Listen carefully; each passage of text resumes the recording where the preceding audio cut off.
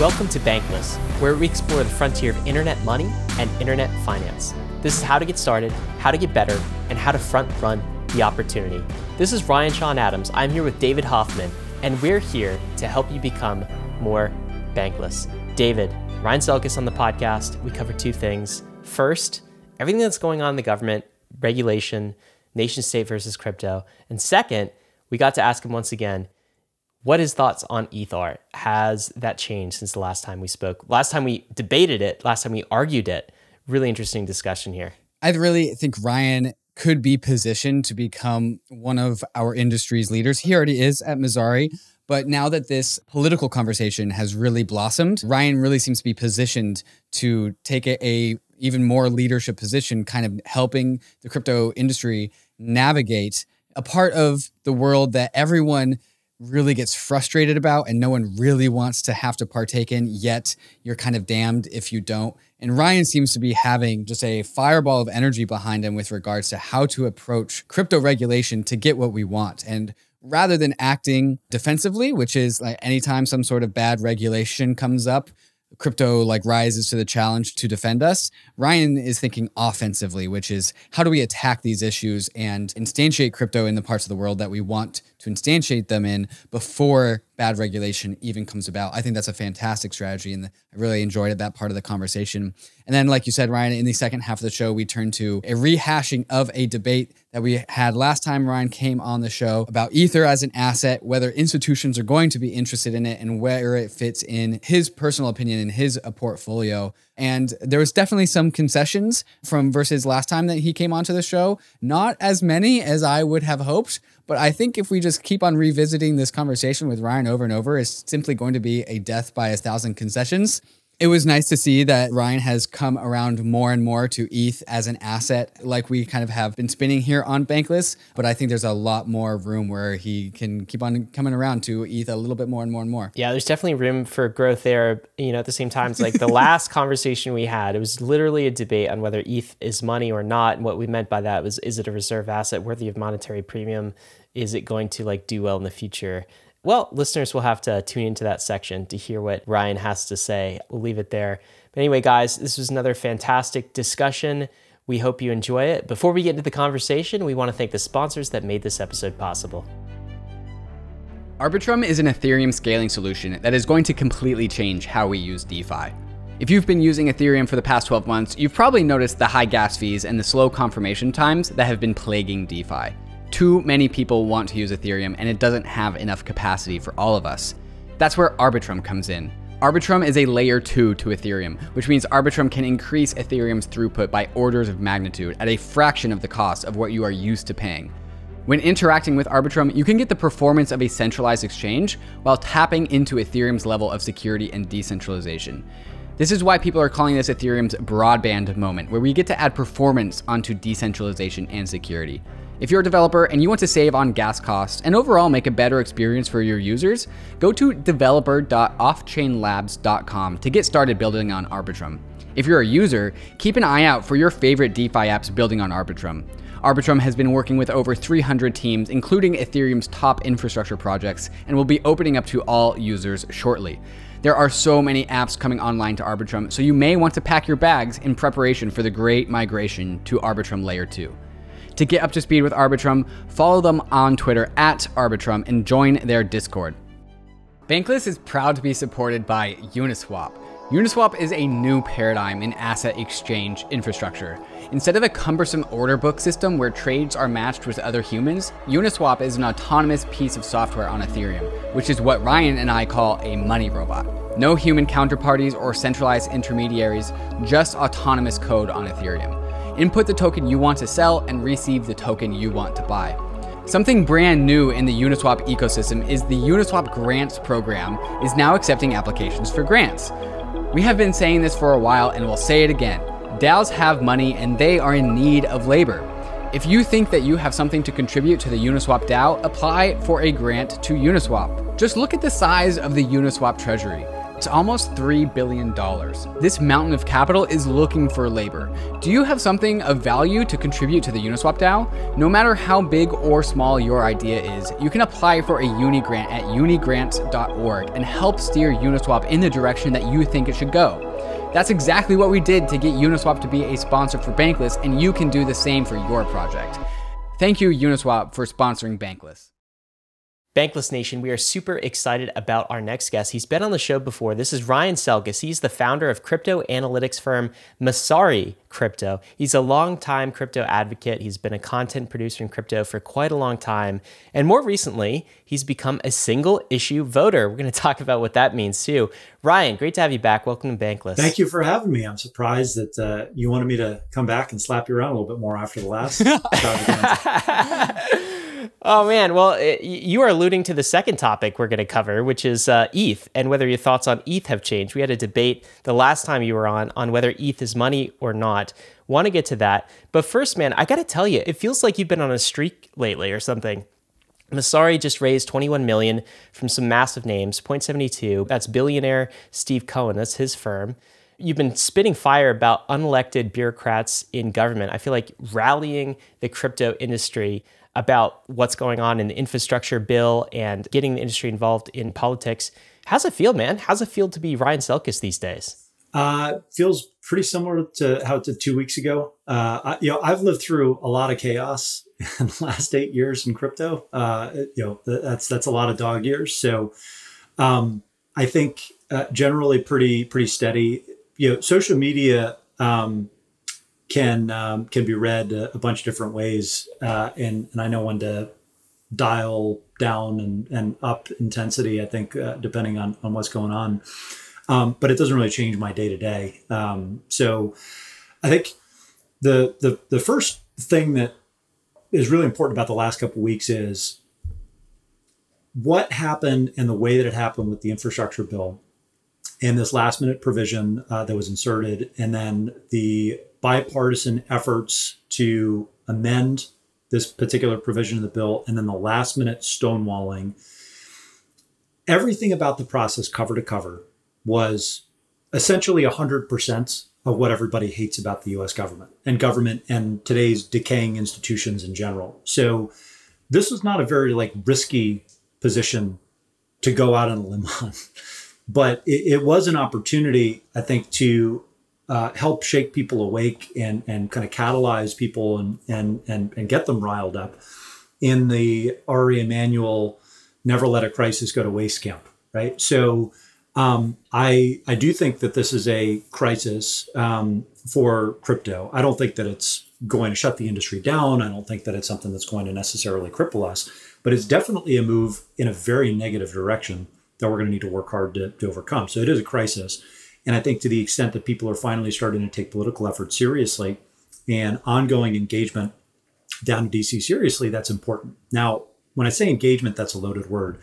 And a lot of my frustration, and I think the unique voice that I have in this particular issue is I'm sick of the bullshit, as is everybody else, but most people can't actually say that quiet part out loud because they're running regulated businesses within crypto. They're either running an exchange, a custodian, they have a token, they're investing other people's money, right? So there's a lot of things that I think are pretty unique about me, just from where I sit in the industry, A, running an information business, and B, not necessarily touching other people's money or processing crypto transactions. So I can be a little bit more vocal about some of this.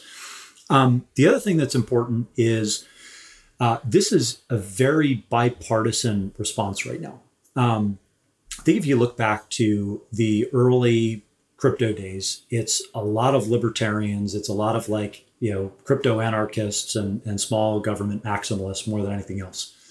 But more recently, crypto, Ethereum, all the new application builders, there are a lot of progressives or classical liberals, I guess, that have entered the fray more recently. And it's not that they don't care about progressive issues. They do. They just also happen to be very passionate about tech's ability to kind of advance humanity and be a part of the solution, particularly when juxtaposed with government and some of these legacy monolithic institutions. So I think both from like right and left, the thing that has changed in the last couple of weeks is people are really fired up. There's an opportunity to get engaged down in DC and force the issue because this is going to be very politically expensive for representatives on both sides if they end up on the wrong side of it. And I think the big unique tone or niche that I think I tapped into is the fact that engagement no longer needs to just mean education, advocacy, kissing ass, essentially. There is, I think, an opening to play a little bit of offense now. And I think everybody right now is scrambling to figure out how do we do this productively? Because yes, most of this is still an education problem. And the episode that you guys just did with Jake was perfect, right? Like I agree with him. Like anything that can be ascribed to incompetence versus malice, generally it's incompetence, and it's historically just been that they're not paying attention and they don't understand how this tech works.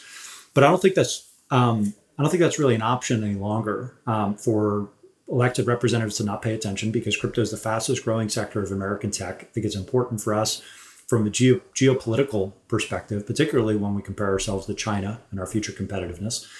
And it's basically the only technology that is doing anything to preserve civil liberties in this country and defend against the overreach of the ubiquitous surveillance state. You look at Apple's announcement from last week that was buried, or a couple of weeks ago, that was buried on a Friday, that they're essentially going to incorporate backdoors into their products. You think about basically what Treasury is trying to do with this bill in making sure that all of DeFi is surveilled. And at some point, we need to push back against the illegalization of all private transactions and play a little bit of offense. And I think riling up the base, organizing at more of a grassroots level, and yes, ultimately primarying and unseating elected representatives that are openly hostile versus just ignorant about crypto is going to be a good strategy. The difference between this year and years past is we have a lot of money to actually put this into action. And I think it has to be done now, because the market has been going up.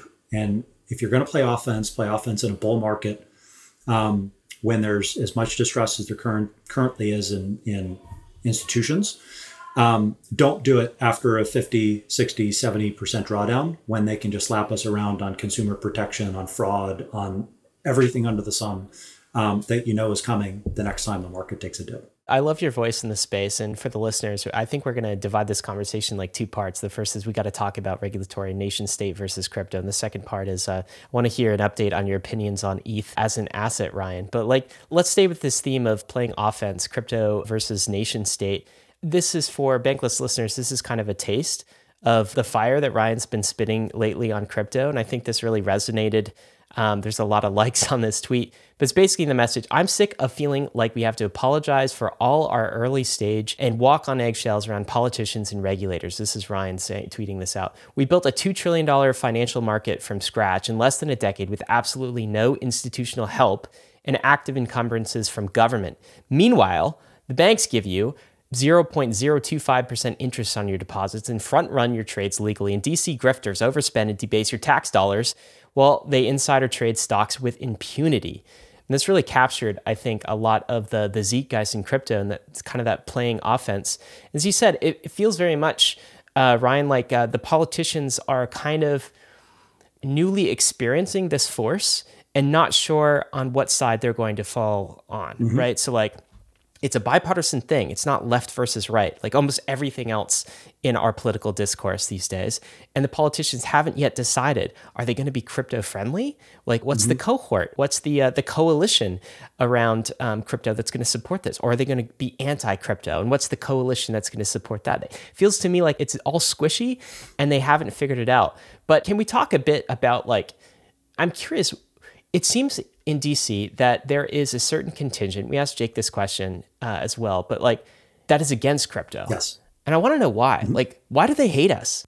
Well, because they can't control it, or they can't control it in a way that they would like to, which is fully, I guess, for lack of a better term. And for many decades now, we've had a two-party system that is really just one big government party with different policy goals. Libertarians lose elections because they always say, vote for me, I'll do less work. And it's probably what we need, but it's not a very good message because people want to know, I'm going to vote for someone powerful. They're going to advance my agenda. They're going to advance my interests. Well, I'm going to get, this, and this from this political leader. When really what we need is just, a greater degree of decentralization. And I think that's where crypto has been pretty powerful. If you think about crypto basically being like an opt-out political movement in many respects, it's a way to play that thesis proactively. And what I've compared it to, you think about like gold bugs versus people that are building in crypto. Gold bugs are waiting for the end of the world, living in a cabin in the woods and digging holes in the ground to put shiny metal like back in from whence it came.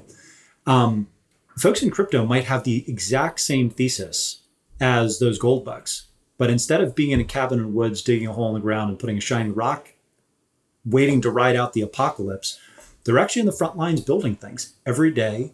And every single day, a new problem is created in crypto because of the unintended consequences of what has been built so far. And almost always, someone immediately recognizes the problem and starts a business to solve that problem. We've seen this for a decade now. Every single major problem that crypto has unleashed onto the world, the horror, has ultimately yielded like $1 billion business. You look at Chainalysis, it's a $5 billion business right now. They have done data forensics to help regulators and law enforcement worldwide actually track money launderers. You look at TaxBit, just a few-year-old business. The narrative is that crypto is full of tax evaders and people that don't want to pay their taxes. And this is just a way to kind of cheat the government and your fellow citizens. TaxBit is a $1.3 billion business. Did they get there because people are evading their taxes, or they're trying desperately to pay them in a manner that doesn't take a week and a half to understand how to comply with impossible tax policy in the US or abroad? Messari, like, we were created to basically be a first principles Edgar repository for disclosures and other project information, solve the investment fraud issue. I can tell you right now, some of my investors have relationships with Ripple. One of the first things that I did when we started the company was write a multi-month screed against Ripple and how horrible their investment practices, their token selling practices were for their end investors, and how shady the marketing was around it.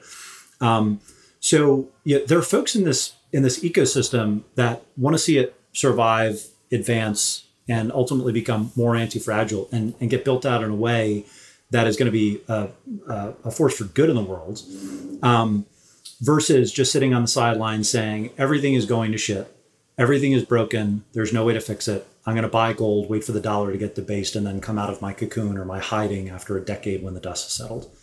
And I think that's pretty powerful because it's techno progressives, and it's classical liberals, and it's like all the libertarians molded into one, but playing offense instead of just defense, and basically saying, you know what, we're all screwed. I feel like that's particularly true in DeFi, this whole idea of like, we're building a new, better financial system. That's the goal, more transparent, more open, right? So like, I'm curious what you think about this. It seems like everybody in Washington all the time is trying to protect us from crypto. It's like this protection atmosphere. Well, you know what it is? It's just a massive projection. Yeah, right? I was wondering. This is what they do. They're corrupt. Is it code They're for corrupt. Like control? They want to control us? Is that what protection means? No, just they're all of their concerns just project their own corruption, right? They're worried. They're worried about grifts, whereas the revolving door in DC is just from a seat in influence in DC to a lobbying seat, or in-house at a big corporation, and then back again. Janet Yellen made $7.2 million last year during COVID, when she was giving speeches to financial services companies via Zoom. $7.2 million. Her time is not that valuable. I refuse to believe that, unless she was ultimately going to become the new Treasury Secretary, which of course happened. So that's money well spent, but that's just part of the grift. And this happens at all levels of DC. People know that it happens. It's just assumed that this is kind of the way that business is done in DC, and there's no real way to stop it. So if you think about the ethos of DC and the people that are working there, and what the revolving door looks like and how people actually make their money, then Of course, they're projecting all the worst things onto tech, onto, crypto finance and all the entrepreneurs that are working, because this is how they would be operating if they're in the private sector. It's just in their DNA. And so let's call that out. Okay, so it's in their DNA, but let me ask you this question, because this is actually further in the agenda we wanted to get to, but let's get to it now. You also tweeted out recently about crypto that we need to spend money, lots of it. Mm-hmm. Like crypto should also be playing this game, is what you're saying. And we should also, I don't know, maybe pay for Janet Yellen to come speak to us? I don't know. Are you basically advocating that crypto play the same game that everybody else plays in DC and have a stake at the table? Is that something that's important to crypto? And is there a moral issue with that? I hate it, but I think you have to fight fire with fire. And I think people are slowly starting to wake up to that. And here's the issue. Crypto can be shut down. China just proved that it can be. Do I think the U.S. moves that quickly? Do I think it's as dire, the political situation and kind of surveillance state in the U.S. as China? No. But it's certainly not where it was 10 years ago, 20 years ago, 30 years ago, certainly a couple hundred years ago when the country was formed. So we are moving in that direction. And I think the reality is there's a lot of damage that regulators and policymakers can do to crypto via tax policy and by overextending the Patriot Act and all the associated provisions related to national security that they'll kind of throw at us. And we saw a sample of this with the Treasury's report on privacy tokens late last year. And if you remember, December, January, when Steve Mnuchin on his way out of office was essentially trying to sneak in some of these last minute provisions that would make it very difficult to support any privacy tokens. This was this is a big part of what they had in mind. So anything that they can't control, I think, is scary to them. And so if you ultimately want to get elected representatives in office that understand why this is important, not just from a constitutional theory standpoint, but from an electoral standpoint and from the perspective of their constituents, then that's going to take active engagement beyond just yelling at people on Twitter. You're going to have to host fundraisers for politicians that are going to be on the right side of the issue, that have this as part of their platform, that are going to be going up in primaries against their 70, 80-year-old counterparts that have been in office since before the internet was created. So I think there's no way around that, because the alternative is pretty bleak. Everybody likes to talk a big game that we can just like route around the government and this is permissionless and so even if it is shut down, we're still going to be able to operate these systems. That's all true, but it's just it will cover to cover be a black market, and there's a sizable contingent of the world that is not going to play ball. Like the Americans and Europeans are not going to transact in systems that are deemed illegal by their authorities, because those are still relatively well-functioning societies that have otherwise robust financial services. And so you're not talking about situations like Argentina and Venezuela and sub-Saharan Africa and high inflation countries in Southeast Asia. People will generally fall in line. There will be some contingent that will not, and they'll opt out, but it doesn't change the fact that it will be illegal, or it will be extremely expensive or cumbersome from a user perspective to actually participate in these systems. So, the folks that that are the loudest and have this battle cry on Twitter that like we need to play a different game, or we need to opt out. The problem with that is there's no new land in the world. There's no place that you can escape to. There's no free world to settle. like we had when America was settled and the country was founded. You can't even escape to the metaverse, right? Like they will literally tax. This is what we're talking about. They'll tax and surveil everything that you're doing in the metaverse even. And I know that you were being completely facetious, David. And this is more proof that I listen to you guys versus just kind of come on every once in a while to harass you. But like one of you made the comment in the Jake episode about like the IRS literally wants to know when your axes are mating, and it's not that far from the truth. Like any activity that you have in the metaverse, they're still going to look at like where was your phone logged in to establish a tax nexus, which is insane. And so if there's no place to escape to physically, and you're not allowed to do virtual commerce, even if it's completely unplugged and kind of disassociated from the rest of the economy, then you have no other choice to put the kind of fight on their home turf. And I think you can do so intelligently. So, I'm not advocating for like January 6th insurrection. Like that's the worst type of undisciplined, theatrical, dangerous type of revolt, and ultimately it's completely counterproductive, and it's extreme. Everybody knows that. I'm not even advocating for like online harassment or vitriol. It's directed, or female senators or congressmen getting misogynistic tweets and threats and all the garbage that you see.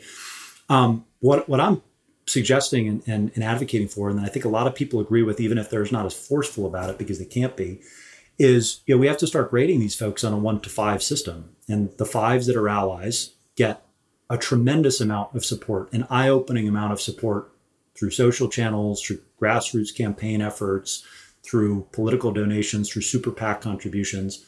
The 1s have the exact opposite in terms of how well funded their enemies are and their political rivals. And then the 2 through 4s is where you can continue to focus on the education and advocacy. But the education and advocacy work for the 2 through 4s will be infinitely easier if they see what's happening to the 1s and 5s. Because on the 5s, you've got a big carrot, and on the 1s, you've got a big stick.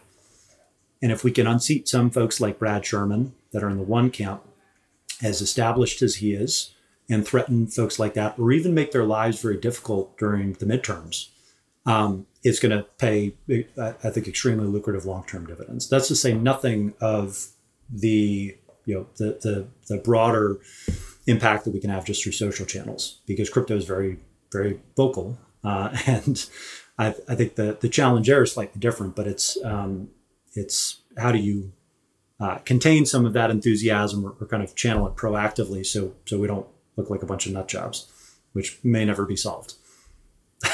Ryan, I would think we definitely need to unpack this, because I think this is a fascinating point of the conversation that we should really spearhead here. I was going to ask you, now that we have this like regulatory drama of the last 2 weeks in our rear view mirror, what have we unlocked? But I think you've kind of already answered that question in bits and pieces in the last 10 minutes or so. I think where this is going, and what you're talking about when we're talking about reviewing our regulators on the merits of whether they support our industry or not, I think really what has happened in the last 2 weeks for this industry is everyone has taken a moment to reflect on what crypto really means to them, and to ask themselves the question, am I a single issue voter when it comes to politics and crypto?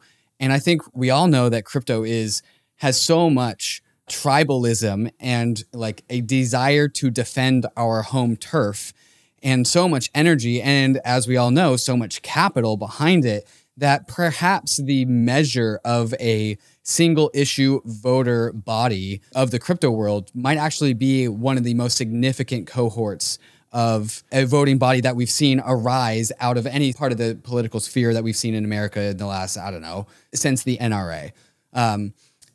Let's go into details onto how you think the crypto voting body can galvanize itself and direct itself to get what it wants in Washington, D.C. What are the next steps now that we have identified that we are here in this moment of time? How do we actually adequately capture this energy and direct it to get what we want done in D.C.? So I'll answer that question in terms of like, what are the methods and how can we actually make some forward progress there? But first, it's important to note, I intentionally use the NRA as a call to action, just because it's a good X for Y comparison and it's provocative. So it kind of hits all the Twitter checkboxes. Right. But there couldn't be anything that's further from the truth in terms of the fundamental issue that I think crypto single issue voters have, with the government right now. The NRA, guns are used in school shootings and mass shootings, and gun violence is a real problem in the country. I won't kind of name drop other organizations, but most of the other organizations where you have single issue voters, the issues that they're talking about are extremely contentious. There's often like an element of violence, or like national security implications that kind of rally people up. And in crypto, the issue is there's no opposition. Like there are very few intelligent opposition leaders to crypto. It's basically proponents and then people that don't understand it. That's an extremely powerful position to be in because, like I said, it's not just about like right-wing or libertarian or progressive voters that are working in the industry right now and that actually care about building this tech and preserving its ability to get developed in a way where you can still regulate the centralized organizations that are building broker services. And so I think that is just a major difference between some of the other lightning rod individual member-led organizations, the card-carrying member organizations for other lobbying groups. Now, how do you actually win that? I think that there's probably about a dozen people collectively working in DC right now at the major think tanks and trade associations that everybody knows about in crypto. 20 tops working on defending this entire ecosystem. And that I think has worked in the past because we haven't really been on the radar. This is one of the first times that crypto has been a major part of the conversation in any legislation that's been passed. Most of the conversations to date have been regulatory in nature, right? How's the IRS going to treat this for tax purposes? What's the SEC say about whether this is whether these tokens are securities or what's going to happen with the Bitcoin ETF? What does Treasury think about the AML KYC requirements for crypto brokers, things like that? How is FinCEN thinking about this from a kind of monitoring standpoint? Almost the only bills that have been, I think, even tangentially tied to crypto haven't really gone anywhere. And so this last minute provision, it was only included because the politicians thought there was some type of money that they could extract from the industry, right? Again, follow the money and you'll see where their real interests lie. And so I think now that it's on the radar, the big thing that's changed is we've kind of had Pandora's box opened on us, where they looked at the $28 billion score from the CBO and their estimate as to what tax receipts could be with tighter enforcements and tighter surveillance of DeFi in particular. And now that's something that can't be undone, nor can the kind of battle that ensued over this, because now they know that actually this is a much bigger deal to our constituents, and this is a pretty fiery community that we didn't really know existed before. But the actual people in DC that are funded to do this on a full-time basis, there's probably about 20. So the first thing that needs to happen is we need to make sure that Coin Center, the Blockchain Association, some of the other groups that are popping up have the funding that they need, and we have the right lobbyists, infrastructure in place to do the combination of like education, advocacy work, and then just generally have a better coordinated PR campaign. That could be funding, endowing chairs at think tanks so that the research from the Independent Heritage Foundation or Hutchins or Brookings, wherever, that all of these folks in DC actually rely on to support their policy positions. There's a lot that we can kind of do there and coordinate from a policy support standpoint. And then most importantly, which is what I've been talking about, is just getting more involved in electoral politics and having this grassroots effort where you have hundreds of thousands of dues paying members to an individual member dominant organization, where you can actually mobilize people in local elections, local campaigns, going to town hall meetings, all the blocking and tackling that I think people don't really appreciate until you see how much politicians care about not having pains in their ass, just harassing them at all times. And it's one of those situations where the squeaky wheel gets the oil. And so a combination of money, boots on the ground, and just potential bad publicity, I think is probably enough to get our ultimate policy goal, which is not don't tax us, give us favorable treatment, do this, that, the other thing. It's don't regulate things that you don't understand, and don't penalize crypto unnecessarily, particularly versus traditional financial services companies that we're talking about, or other tech giants that would be subject to the same regulation. I could definitely say I would be a card-carrying member of the self-sovereign crypto lobby group. And maybe they could issue that as an NFT. That would be a bit more conducive to the way I carry things these days. But one thing that gave me hope, like you kind of started this episode, and I completely agree. You use this term state surveillance, right? As like, feels like there is an all-out assault on our digital privacy and freedoms. Mm-hmm. It's not just crypto. It spans beyond crypto, right? So like the newest thing with Apple releasing a software update to give them the ability to basically scan all of your local photos on any Apple device, right? How dystopian is that? And what's weird about this, Ryan, is like there is nobody in our government who is pushing back against these things, right? Maybe they're not incented to push back. Maybe they don't care.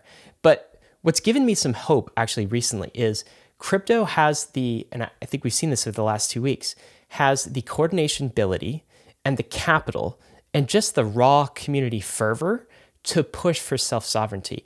And maybe we launch this thing and it's primarily about cryptocurrency, but then maybe it expands and we capitalize other areas we care about. Because like, look, if I have the right to own cryptocurrency, but Apple has the ability to like scan my device for whatever it wants, like I don't want to live in that world either. And this is why I've kind of come, I don't know, I used to be less enthusiastic about engaging, on the lobby level and in DC and like, as the traditional organizations have. But I think we need to for these issues, because if the crypto industry doesn't, who's going to, right? Like big tech isn't going to come to the defense of privacy and self-sovereignty. They don't care, right? So like it's got to be us at some level. And maybe we start with crypto and expand from there. That is a hopeful future. What are your thoughts on that? I think that there's multiple ways to do this. But generally speaking, I think we have the resources right now. Let's win the battle that's right in front of us. And then we can start talking about how we play with other organizations, because I ultimately think that this is a team sport.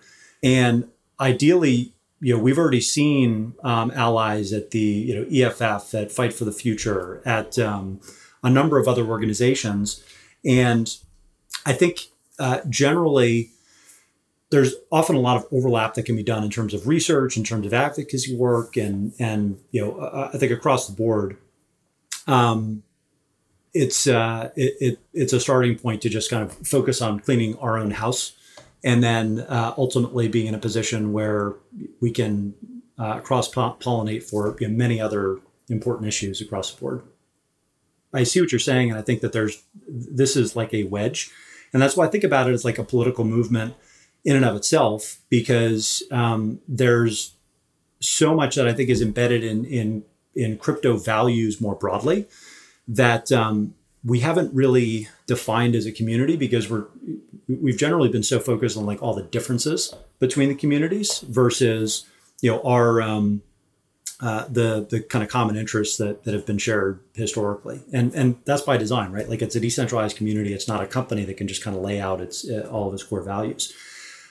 I'll tell you, like just for me personally, it's almost been like a little bit liberating, because we went through this period with Trump in office where you could not talk about politics at all, like in like any in any context, because the tenor was just so over the top charged. And I think before that it wasn't entirely different, but before that in like the 2009 to 2015 environments, there was a lot of political discussion within crypto because this movement had political roots, and it was kind of anti-government, I guess, anti-big government certainly to start. And then Trump took office, and it's like you can't actually talk about anything political because you're like 3 steps away from either being referred to as a communist or a Nazi, and so like nothing good comes of it. And then again 2 weeks ago, when we saw the bipartisan effort, and you see everyone from like Ted Cruz on the one hand to a 21-year-old brown progressive writing an open letter to Elizabeth Warren, like on literally the same side of the issue. I have trouble thinking of like a starker contrast than those two people articulating the same argument for like why it's important to support crypto long term. And it's kind of like smashed the Overton window to a certain extent for, I think, a lot of people that have maybe fallen into the camp of what I would think of as like radical centrism, or like, just like blinders on, let's focus on building and not focus on every single debate that is basically just like dominated today by the two like 5% extremes of the bell curve, with everybody in the middle just getting shut out because they don't want to talk about it or they don't want to incur the wrath of being on the wrong side of an issue. And I think the conversations that I've seen and like the general agreement, importantly with I think many of the people in crypto on certain kind of core values has been it's been illuminating, and I think it's also been empowering for people that kind of feel strongly about the why like we're in this industry, aside for just the memes and the money, which is a nice byproduct. I think that's been a good rally point, and people have been comfortable getting a little bit more politically engaged. Hey guys, coming up next in the show, I ask about the possible future of perhaps alignment between the Ethereum DeFi crypto industries and the United States nation-state regulators in an attempt to allow them to increase dollar demand, dollar dominance, the brand and strength of the US dollar abroad. We all know that stablecoins are such an important role in DeFi. How can we convince regulators to tap into that strength rather than regulate that strength away? There is a possible future where we are actually aligned with these two things rather than adversarial. And then in the second half of the show, we also turn to the question of Ether and its investability as an asset as regards to institutions, which is a continuation on the first time we had Ryan Selkis on the podcast roughly about 9 months ago. We asked about Ryan's updated thoughts around Ether, the asset, how he's weighted his portfolio to have more exposure to Ether, and yet where he still believes Bitcoin fills an important niche in the world of crypto. All these conversations are coming up next in the show, but first, before we get there, we have to talk for a moment about some of these fantastic sponsors that make the show possible. When you shop for plane tickets, you probably use Kayak, Expedia, or Google to compare ticket prices. So why would you limit yourself to just one exchange when you trade crypto? When you make your trades, you want to make sure that you're getting the best possible price on your trade and that you aren't paying high gas costs that you could have otherwise avoided. That's why you should be using Matcha. Matcha routes your orders across all the various DeFi exchanges on Ethereum, Polygon, Binance Smart Chain, and gives you the best possible prices without taking any commission. Matcha has smart order routing that splits your order across multiple liquidity sources if Matcha sees that it gets you better pricing. Trading on Matcha is super easy because it pools the liquidity for me into a single easy to use platform, and that has even saved me multiple times from accidentally picking the wrong DEX to trade on and accidentally getting a bad price. Matcha also allows for you to make limit orders on chain so you can set and forget your DeFi trades and they will go through automatically while you're away. New to Matcha is an integrated fiat on-ramp, so you can purchase crypto directly with your credit or debit card and have that fiat be instantly traded for any token that has liquidity. When you're making a trade, head over to matcha.xyz/bankless and connect your wallet to start getting the best prices and most liquidity when you trade your crypto assets. Living a bankless life requires taking control of your own private keys. Not your keys, not your crypto. That's why so many in the bankless nation already have their Ledger hardware wallets, which makes proper private key management a breeze. But the Ledger ecosystem is more than just a secure hardware wallet. Ledger is the combination of the Ledger hardware wallet and the Ledger Live app. And if you're used to seeing all of your crypto services and favorite dApps all in one place, Ledger is where you want to be. Not only does Ledger let you buy crypto assets straight from the app, but it also hooks into decentralized exchange aggregators like Paraswap, which makes sure that you are getting the best prices on your trades without your assets ever leaving your control. DeFi never stops growing, and the Ledger Live app grows alongside with it. So click the link in the show notes to see all the DeFi apps that Ledger Live has, and stay tuned as more and more apps come online. And if you don't have a Ledger hardware wallet, what are you even waiting for? Go to ledger.com, grab your Ledger, download Ledger Live, and get all of your DApps all in one place. Ryan, one possible future I see ahead of us is that we actually have an opportunity to convince regulators that aligning with the crypto industry is in their best interests. Using the stablecoin side of DeFi is a way to export the US dollar and the value of the US dollar and dollar demand globally. And it also, if we can get regulator support behind this, it can be a huge offensive weapon against the Chinese CBDC, which I think people who do pay attention to it generally agree that it's a massive threat to dollar dominance. Meanwhile, we have US regulators having these banking panels or seminars asking, what is crypto even useful for? Just really broadcasting their complete naivety about what is so cool about this industry. So there's a future world where we can actually convince US regulators that instead of being overbearing and over regulating this industry, that we can actually get them to use this industry as a weapon against the Chinese CBDC. Are you optimistic that we can actually make this happen? And if we can make this happen, do you have any thoughts about the right paths to get there? I think that argument, it works because it's truthful, right? If you just look at how quickly the US can move at a kind of centralized government level on certain issues, it's not very fast by any stretch of the imagination. And that's actually the one thing that's been like very positive for folks within crypto. In the American and European scenes. If our governments were as functional as China is, I'm not saying that we want to live there, but if we were as functional as the CCP is and just making unilateral moves, then we could have a real problem if there was political opposition to what we're doing. But generally speaking, because we move slowly, things get funded slowly, innovation happens slowly, and so I think there's a credible argument to be made that the installed tech base that we have is really going to have to be built by private companies and that are facilitating transactions in these open protocols, because a FedCoin is just not can you just imagine how inferior FedCoin as a product would be if it was rolled out by the big banks? It's laughable. It would definitely suck. Right? You're just not going to have anything near what we see in crypto. And maybe the government would argue that's for the good of and for the protection of consumers. But I think, by and large, it's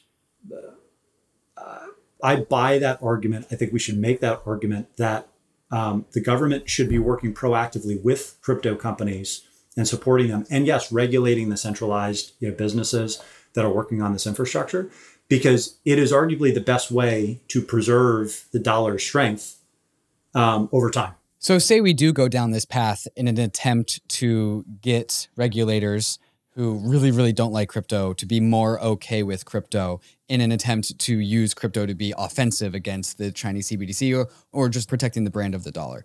I'm going to go ahead and guess that if this reality plays out, the crypto industry is going to have to give some concessions. We're going to have to make some compromises with the way that this industry works. The first thing my mind goes to is perhaps something like Tether. But even USDC has a very non-KYC element to it that is probably concerning to a lot of US regulators. Those are the first two concessions that I come to my mind, is probably more regulation around stablecoins. But what olive branches can we give to regulators that doesn't just hamstring what makes DeFi and crypto so cool? Or what are they really going to ask for, probably no matter what? Do you have any thoughts on that? I think the hard line in the sand needs to be that developers and code needs to be protected. And the ability for someone to actually receive customer information needs to be taken into consideration as to whether certain regulations should be put on any contributor to an open network, right? So this is basically like the staking and kind of validator issue on the one hand, and then just the contributors of code on the other. So, I think that we have to be realistic, and I think that the industry is realistic about centralized companies, centralized exchanges in particular, being very proactive about working with regulators. I think we should expect that there's going to be continued oversight and tax reporting requirements and general like customer information sharing requirements with the Coinbases of the world, the Geminis, and to be honest, I don't even know that any of those organizations are like pushing back on that. I think the big sticking point might be around private transactions, and we already kind of saw hints of that 9 months ago. Aside from private transactions, it's going to be DeFi, which is just there's a lot of capital gains that are arguably being generated in decentralized exchanges that there's no oversight over, and there's no kind of clear tax reporting policy. Having said that, the data forensics companies exist to get that information. So again, you're coming into this situation where if you are the IRS, you can make very clear guidance that transactions of such and such a nature on decentralized exchanges are taxable events, and you need to, if you are attempting to launder money or evade taxes by parking your money in DeFi, that's a really bad way to operate, and ultimately you're going to get caught because there's a digital paper trail, and it's a terrible way to actually execute a scheme like that. So I think I don't think that our expectations or what we're arguing for is unreasonable by any stretch of the imagination, and that's what makes me so confident that a grassroots effort like this could actually work out very, very effectively, because we're on the right side of this. And I think the arguments that we have at our side make sense, and no one has really pushed back against them other than the very ill-informed takes of, well, if this software can exist, then it's probably not good for society and we should shut it down or try to move it offshore. We've only heard a few people really say that. So yeah, I agree with this. I think there are enough wins for regulators and legislators in the US government here in crypto for them to get actually excited about it. It's like, if they're not going to compete with China's central bank digital currency by rolling their own, which they can't, we just talked about that. I don't think there's an appetite to do that. What is their strategy? Well, it's got to be crypto. Export US dollars on crypto rails, right? Like Ethereum. What I do worry about though, Ryan, is that maybe just in Congress, and maybe this is a symptom of where the US government is right now, is just they're too old and set in their ways to actually do it. They're just too content with the status quo. So we just roll on like the US is doing on a number of issues. Don't make any progress forward. We just settle the status quo. And doing that is not a sustainable strategy for the US. So that is my worry. Not that there's not enough wins here. It's just that they don't care. Maybe they don't care. Mm-hmm. But let's talk about something else that's sort of related, because I know you're very plugged into the institutions. And I'm curious what the reaction is from sort of the big money institutional world to all of this. Did they freak out that crypto was it didn't reflect it in the market price, which was interesting. But mm-hmm. Were they freaking out that crypto is a potentially contentious issue in front of Congress, and that this Treasury is possibly against it? Is that a bad signal to them? I think it's a wake-up call. Again, I think the existing regulated businesses and brokers are going to continue to be regulated, and they're going to continue to have big compliance teams and legal budgets, and I think they'll be just fine, right? So I don't think that there's I wouldn't say that they're alarmed. I think it's less about, it's less about being alarmed by like openly hostile actors within the government, and more alarmed that this happened on such short notice. It was, you know, it was extremely fast. How it happened was very dysfunctional. And so now we're more or less at the mercy of those that are going to be writing the rules at the unelected regulatory body level, right? So how much authority is Treasury going to have to write rules? How much authority is the SEC going to have? How much, that is where authority is ultimately getting delegated. And that's definitely not a net positive. So I think a lot of what's being done right now with respect to, kind of arguments in the House and trying to meter some of the negative impacts of what we already saw pass in the Senate. It's really just kind of laying the groundwork and setting the precedent for future court challenges. And, maybe we can get lucky and there's improved language that comes out of the House and is ultimately incorporated into any final legislation that passes. But I think right now it's more of a long-term game. And I can tell you, if they're not alarmed, everybody is certainly very mobile right now at the institutional level. And that's, DeFi, major investors, and then, obviously the regulated groups themselves. Obviously, I won't, name individual names, but I'd say it's pretty universal that people are fired up and taking this very seriously. So as we all know, this is probably crypto's biggest regulatory event. We couldn't stop talking about it for 2 weeks. We're still talking about it now. And as a community, generally everyone kind of feels pretty emboldened after the fact, even though technically we kind of lost. And during the actual debates and the drama around different amendments, and everyone was getting scared about crypto being regulated to death, crypto asset prices had a stellar weekly performance. Ether went from $2,300 up to $3,000. Bitcoin was below 40,000 and then zoomed up to 47,000. So in the face of crypto's biggest regulatory hurdle, asset prices had a stellar week. What does this tell you? Does this tell you anything? What signal is this? People are distracted by Pengus. Really? Yeah. Do you generally think that the asset price movements were just uncorrelated to what the drama that was going on in DC? Honestly, I have no idea. I've a long time ago given up on trying to understand what moves the crypto markets. But I guess the point is this isn't like China.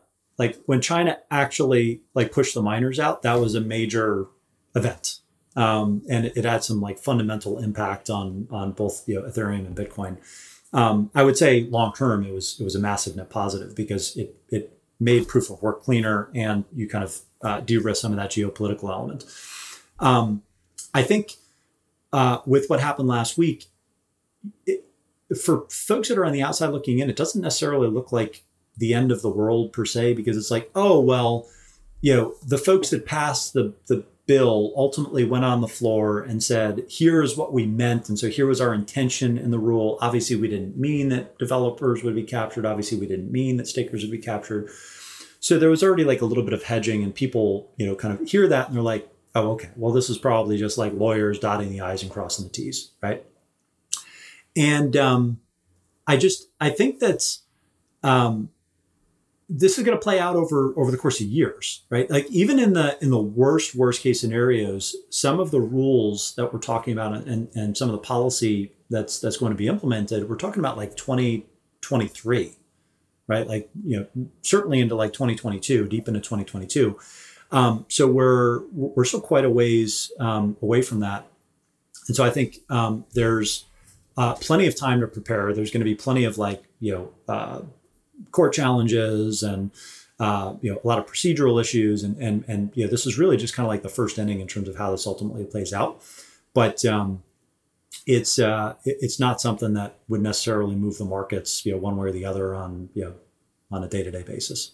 It's funny. Sometimes I wonder in crypto whether we just create explanations based on price, or if the market had fallen out during those 2 weeks for other reasons unrelated. We definitely would have pinned it, the crypto industry, on regulation. It's always hard. I sort of agree with you that like the short-term noise in the market is so difficult to discern whether it's like signal or noise or whether it's based on current events or not. So definitely have to think about this over the long run. This kind of brings us to the second topic here, Ryan, that we wanted to get you on for. And this is the topic of Ether as an asset. So Bankless listeners, longtime Bankless listeners may know we had a debate last year. David was kind enough to host about ETH as a store of value compared to Bitcoin, right? I'm not going to use the term money. Let's not get hung up on the term money, but it was basically a debate as to whether Ether would accrue monetary premium, perhaps surpassing the monetary premium of Bitcoin. And your take was like, hey, no, ETH is not a good monetary reserve asset. My take was, yes, it was. And then we had this conversation with like a number of different trails on it. But I'm curious. So it's been, I don't know, close to 9 months or so since we last talked about this in December. Has your opinion on ETH changed since we last spoke? And if so, in what ways? I think the world has changed. So I ultimately think your thesis was right for maybe reasons I disagree with. I don't want to say it for the wrong reasons, but I think that the ETH thesis, like there's been new information over the course of the last 6 months that I think is pretty important. The first kind of major item for me is we've actually de-risked the move to ETH2 pretty significantly, right? When we last talked, it was kind of very earliest phases of it. Everybody was celebrating, oh, look at all the ETH that was locked in the staking contract for the Beacon chain. 1559, I think was a big milestone. I also just think the continued evolution and like health of DeFi and all the other markets that continue to predominantly ride the Ethereum rails, the just explosive continued growth in stablecoin adoption and usage and lending markets and basically every conceivable metric for decentralized finance. And then importantly, the fact that we still haven't seen a ton of value leakage from Ethereum to other smart contract platforms and chains. Right? We're starting to see like interoperability with layer ones. We're starting to see layer one versus layer two, value flows. And that'll play out over time, but for the most part, Ethereum is like the base layer is continue to show that it's resilient and primarily responsible for a lion's share of crypto transactions writ large. So one thing that I would like to see more of, and we'll likely have some product coming out here, is I think we've gotten so used to like market cap dominance. We just need to have like all of the other like dominance metrics top of mind, and whether it's like transaction volume, lending capacity, AUM for whatever applications, Ethereum has continued to move up and to the right, aggressively. So where I disagree with you in like the whole like Bitcoin to Ethereum debate is, I actually had the epiphany from Arthur Hayes at BitMEX. I think the way that he articulated it kind of clicked everything into place for me, because it was something that I kind of felt but didn't really have a good kind of verbalization of. And he made the point that if you look at like M0 versus the market cap of like big tech, they're about $6 trillion each. Is Ethereum going to be money, or is it going to be the equity in the decentralized financial system? And this is not at all at odds with what I've been saying for years. In fact, I don't know if you guys were there, but like Ethereal 2 years ago, 2019, I was on stage and everyone was talking about, I don't know, whatever like the hot topic of the moment was in like Web3 or decentralization of the internet, whatever. And I was on stage and basically said to a room full of Ethereum world computer maximalists that like if Ethereum was just the settlement layer for DeFi, that's literally all that it needs to be. And that's kind of where we are now. That's not to say that that's the only thing that's happening on Ethereum, of course, but the fact that Ethereum as a platform is generating real fees for the financial internet, that is a massive multi-trillion-dollar opportunity itself. That does not necessarily make it a better money or a better Schelling point for people that are thinking about just the value settlement use case that Bitcoin has kind of built a narrative around. I also just think that the most entertaining outcome would be a 50-50 split between like the money winner and the financial internet winner, so that Ethereum maximalists like yourselves and then Bitcoin maximalists, on the other hand, can just argue in perpetuity over the flippening and like the reflippening and the unflippening and we basically just kind of run in circles forever because everybody's talking past each other about like, okay, how are people actually valuing these two very different but important things? I will say from a fundamental standpoint, the other thing that has definitely worked in Ethereum's favor that I underappreciated late last year was how rapidly like the ESG narrative would shift.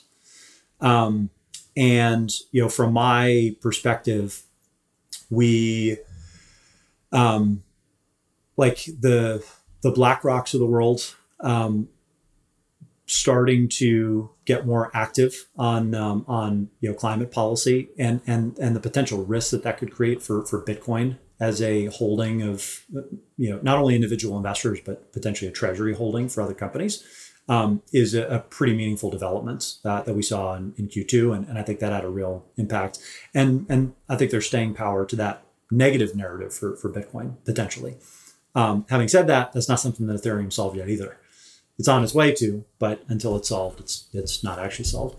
So I think, yeah, there's certainly a bunch of things that have changed, but my core thesis for a long time has been both are valuable. Bitcoin is more valuable.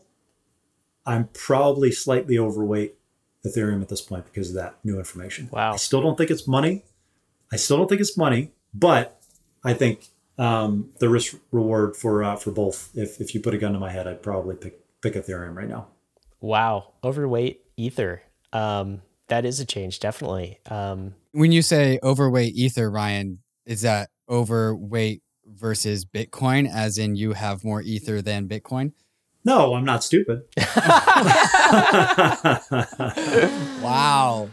The slaps are coming in. Well, let me ask. No, I'm from a, yeah, I am overweight from like a portfolio standpoint. Got it. Versus where they sit from a market valuation standpoint. So I'm curious, like, so I know the term money can be distracting for people. So let's not use this, whether it's money, whether it's a reserve asset, whether it's kind of equity in this GDP that is Ethereum, whatever it is, right? Ultimately, like asset price go up if it's successful, if this thesis is successful is kind of what I think. The last time we talked, asked you about the flippening, or you brought it up maybe, and you said the answer is definitely no. ETH would not flippen Bitcoin.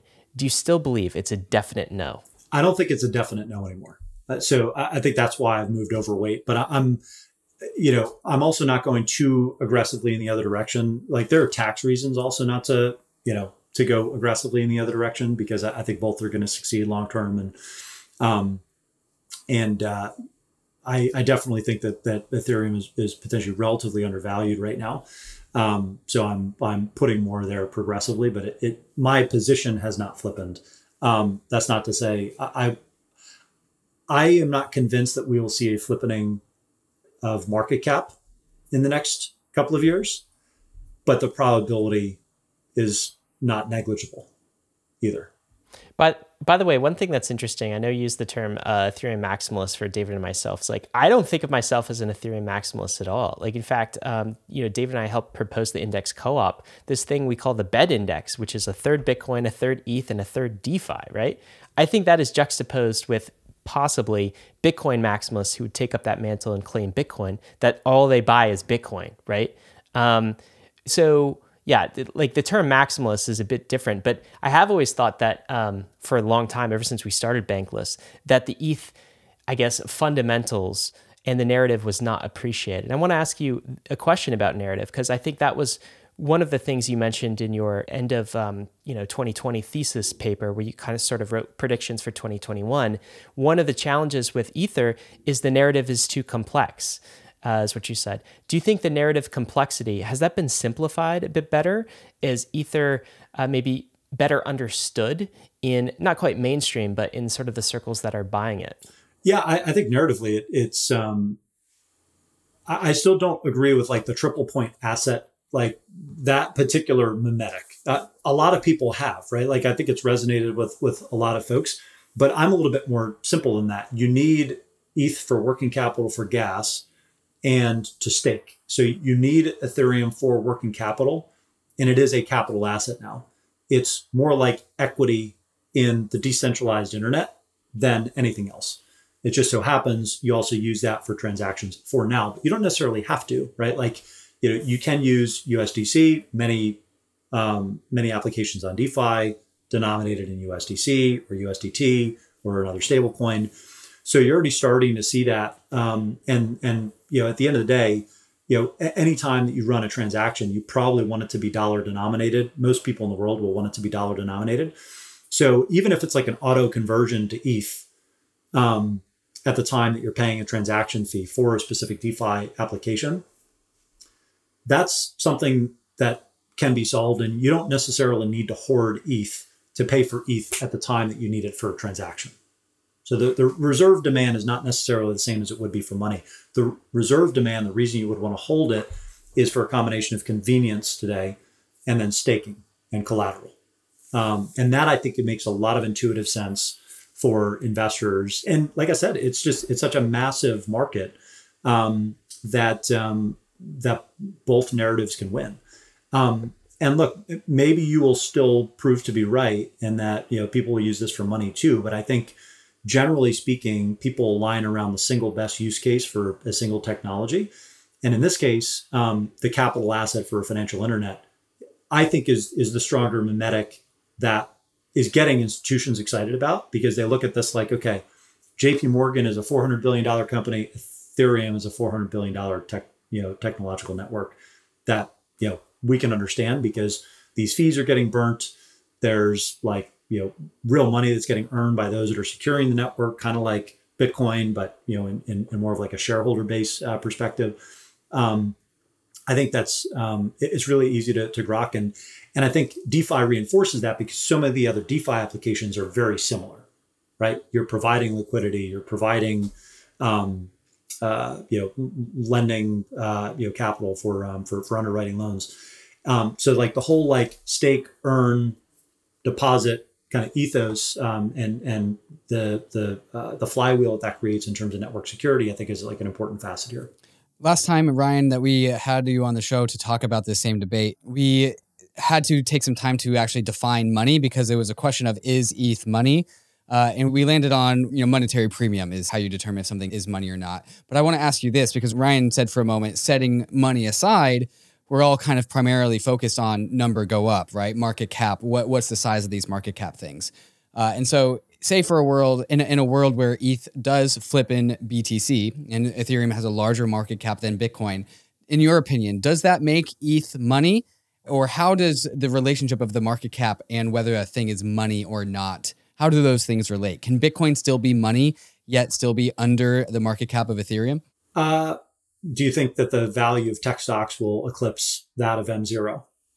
Right. Going back to the co-opted example from Arthur, which I think is the right framing, I think the answer is yes. So will it happen? How does value accrue to Ether versus Solana, Dot, all these other networks? And by the way, the other layer ones, the other layer twos, because like each of these other, layer twos, they're going to have their own financial incentive, frameworks across the board, because someone's going to need to like actually process transactions on any blockchain, whether it's a shard, whether it's another network, whether it's the main chain, and they're going to need to be incentivized to do so. So, we'll see. But like I said, I'm bullish on both. And right now, the growth in the Bitcoin story is still all about like government debt deficits, monetary debasement,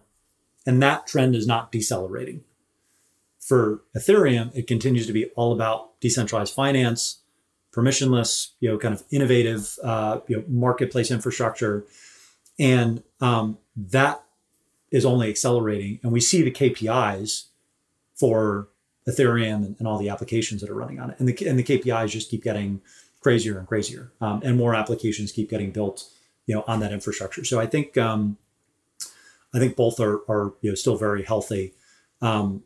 It's a little bit of an unfair comparison from a fundamental evaluation standpoint, though, because if you think about Bitcoin as money and the mimetic around money, and you think about Ethereum as ultimately being priced as a financial internet and like the underlying stock or asset that secures the financial internet, then one is going to have only mimetics behind it because all currencies are memes, and then the other one is going to have some like actual KPIs behind it. So again, I think to synopsize, overweight Ethereum, but not more ETH than BTC. I definitely think that a flippening is possible. Maybe not likely, but certainly maybe like my probability is up from 0.1% to 20%. So you got a 200x return on that, which is not too bad. There you go. I'll take a 200x anytime. Yeah, exactly. And then ultimately speaking, it's going to be entertaining for me to watch from the sidelines as people argue about semantics for the next 15 years. Oh, the arguments will be unceasing. Hopefully we can come together on the regulatory issues, but yes, we know that there exactly. will still be arguments. Exactly. Last question on this is, one comment you made was about institutional demand in our last conversation.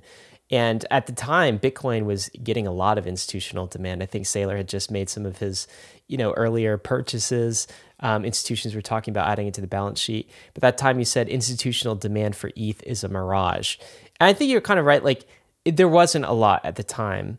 I mean, we made the argument that, Ether is kind of a cycle behind, but it will play that cycle a little bit quicker than Bitcoin because Big Brother helped Ether out and created the channel. Now Ether just has to follow that trail as an asset. Are you starting to see more institutional demand interest for ETH as an asset as well?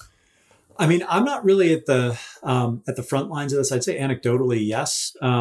For me, the thing that matters, I want to see more institutional adoption of ETH for sure, because our business at Messari is market intelligence for crypto as an asset class.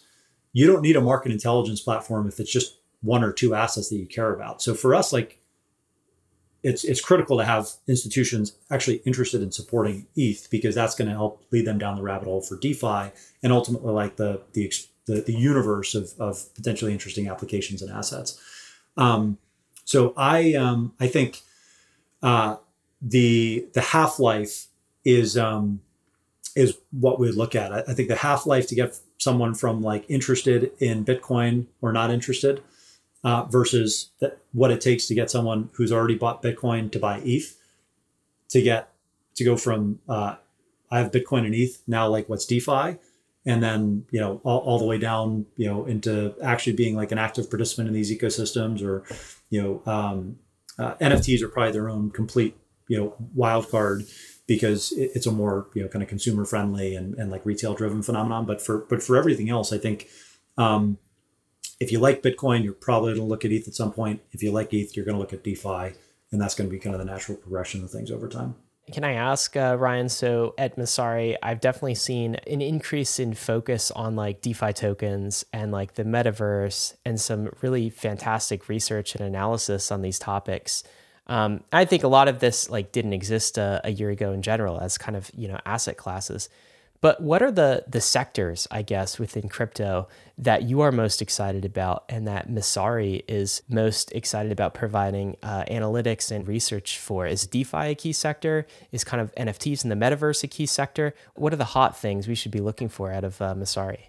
So, I mean, we've been covering these assets on a sector by sector basis. I think we're one of the earlier ones to kind of come up with these designations for per asset basis and have that on our homepage. We've had that on our homepage for a year, being able to toggle between DeFi and Web3 assets and privacy coins and stable coins, so that you're not just kind of comparing everything, apples, oranges, and bananas across the ecosystem.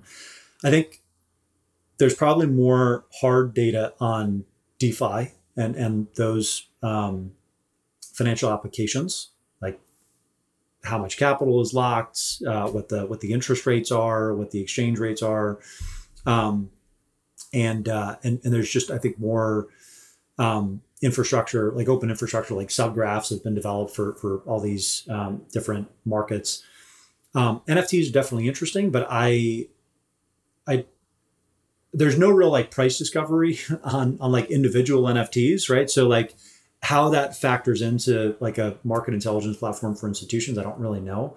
I'm sure we'll probably have like rare rocks, like rock JPEGs on the site at some point if like the market continues to be insane. But right now, I think we're just taking a wait and see approach on like how NFTs get incorporated. In the meantime, we definitely have a bunch of research on the NFT space.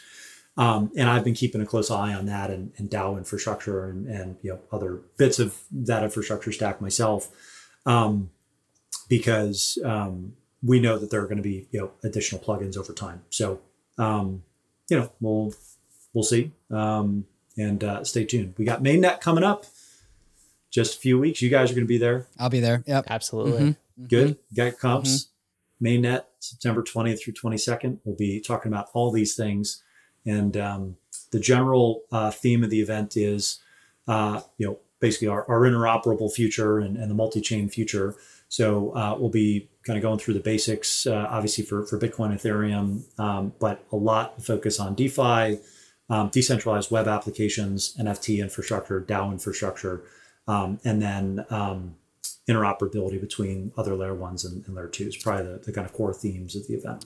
I'm about to submit my speaker application to Mainnet right after this, Ryan. So maybe you can help me get that one processed. It better be good, David. Yeah. Oh man, it better be good because I'm not even involved. So, fair enough. You can't pull any strings for you, David. Sorry, you're on your own, man. Yeah. We'll take care of you. We'll find a way. Every single year, Ryan, you put out a famously gargantuan report titled something along the lines of crypto theses for the following year, right? So big predictions about, it's also a summary about, crypto over the last year, but also predictions over the next year as well. And in the crypto theses for 2021, you kind of finished off with this section that you titled Exiting to the Network's State. And I think this conversation actually becomes relevant once again, as if it always was, but really becomes relevant with the earlier conversation we were having with the regulators and how they are pushing us into compliance, pushing us into regulation, pushing us into capture. So I want to pick your brain a little bit on what does it mean to exit to the network state, and how is this conversation becoming relevant once again? I think the network state, a lot of the writing and a lot of the thinking there has been centered around what Balaji has been talking about for quite some time, and basically COVID has accelerated a bunch of tech trends, and crypto is kind of at the intersection of a lot of them. So I think I can't speak as intelligibly and as with quite the crystal ball that he has, but I do think that because of how incompatible some of our legacy institutions and kind of legacy laws are with kind of the current reality of where we are with the tech. There's going to be some real, friction points and issues to resolve that are going to require some political resolutions. And the very best thing that we can do right now is hope that there's just plenty of kind of channeled fury, channeled assertive response to make sure that people don't unintentionally regulate us out of existence or to oblivion, because, ironically, that would be the very worst thing when you're talking about protecting investors, or the very worst thing in terms of promoting economic growth in the country, very worst thing for civil liberties and privacy, because the folks that are building in crypto are the ones that are taking those values seriously. So I think the network state is I like the real world I don't want to just live in the cloud. So I think the network state is more about the future of the economy and the future of kind of like individual responsibility and kind of sovereignty and how we kind of plug in and cooperate since more work is crossing borders and more economic activity and social activity is happening online. Stay tuned for my 2022 thesis, which there's no way I'll be able to write this year because I can't afford to take time off to write a 500-page book. I think you will find a way to give us something, Ryan. You've never let us down before. It's going to be a tweet storm. There you go. We'll take it. Ryan. One of 1179. Yeah. Yeah. Ryan, it's been fantastic to have you on Bankless. We've really appreciated your voice in the space all along, especially recently. Really appreciated everything that Messari has put out and continues to put out as well. Thanks for joining us today. Thank you. Always a pleasure, guys. Guys, action items for you, a couple of them. Ryan alluded to it, but Messari's Mainnet conference is happening September 20th to 22nd. Make sure you check that out. David's going to be there. I think some other folks from Bankless. Unfortunately, I can't make it myself. It's going to be a fantastic conference. You can find more info in the show notes or at mainnet.events.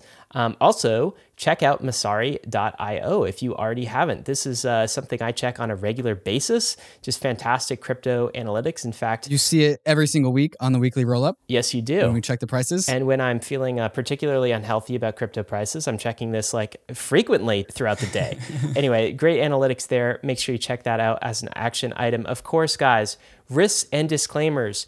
Bitcoin is risky. ETH is risky. Will the flipping happen? We don't know. DeFi is risky. All of this stuff you should know. You could lose what you put in, but we are headed west. This is the frontier. It's not for everyone, but we're glad you're with us on the Bankless journey. Thanks a lot.